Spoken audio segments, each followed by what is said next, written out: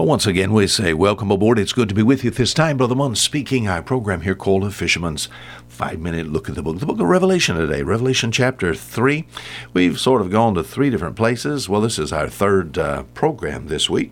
We've talked about some things only God could open, some things only God can open. And not trying to be difficult or hard, but presenting these things as practical as possible, and yet they have depth. We've seen, first of all, we've seen in the book of Luke, Luke chapter 24, that it is God that opens the Scriptures. I wonder, why is there so many error in religion today? And sometimes it's just because, and I've talked to people like this, it's because people read something and they say, well, I believe this says so-and-so. Without looking at what it says, they give it some type of private interpretation.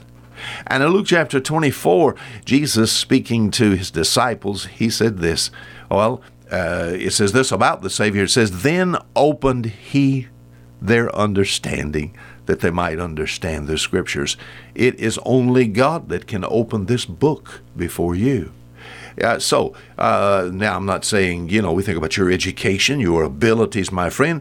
Certainly God can use those things. I understand that, but it's the Spirit of God that must move in us first. And we think about the Savior to open this book. Yesterday we talked about in the book of Acts chapter 16. In reality, it's the work of the Holy Spirit that even opens the heart toward God. So only God can open my heart. And only God can open the book. Here's something else. Revelation chapter 3. Some things only God can open. Revelation chapter 3, verse 8. And he's talking to one of the churches here, the church at Philadelphia.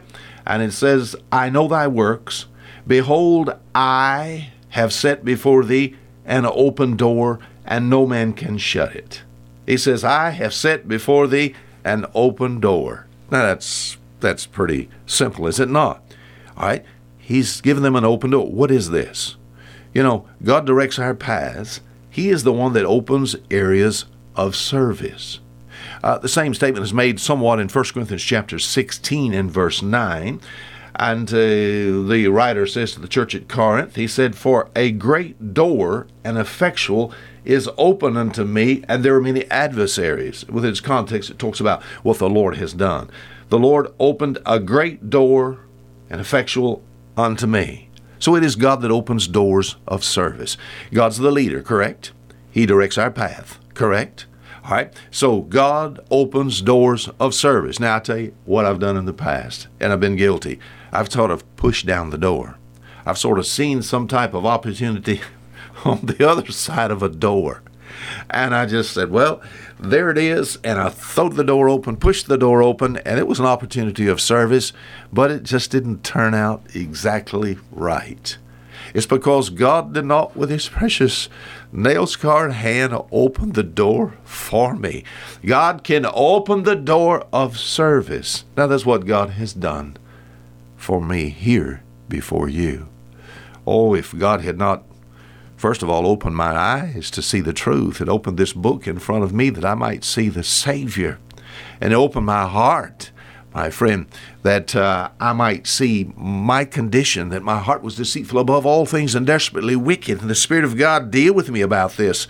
And then Christ was trusted, If God if he had not caused these things to come to pass, I could not have been here at this time. To begin with, I was just an introvert, found it very hard to talk. I still sometimes, as far as the conversation is concerned, I drive down the road with Mrs. Munn sometimes. And, we drive down, maybe we're going to a meeting, maybe a whole hour we spend and then she'll look over and she said, don't you have anything to say? I said, yes, ma'am. What do you want to talk about? You said, what are you saying?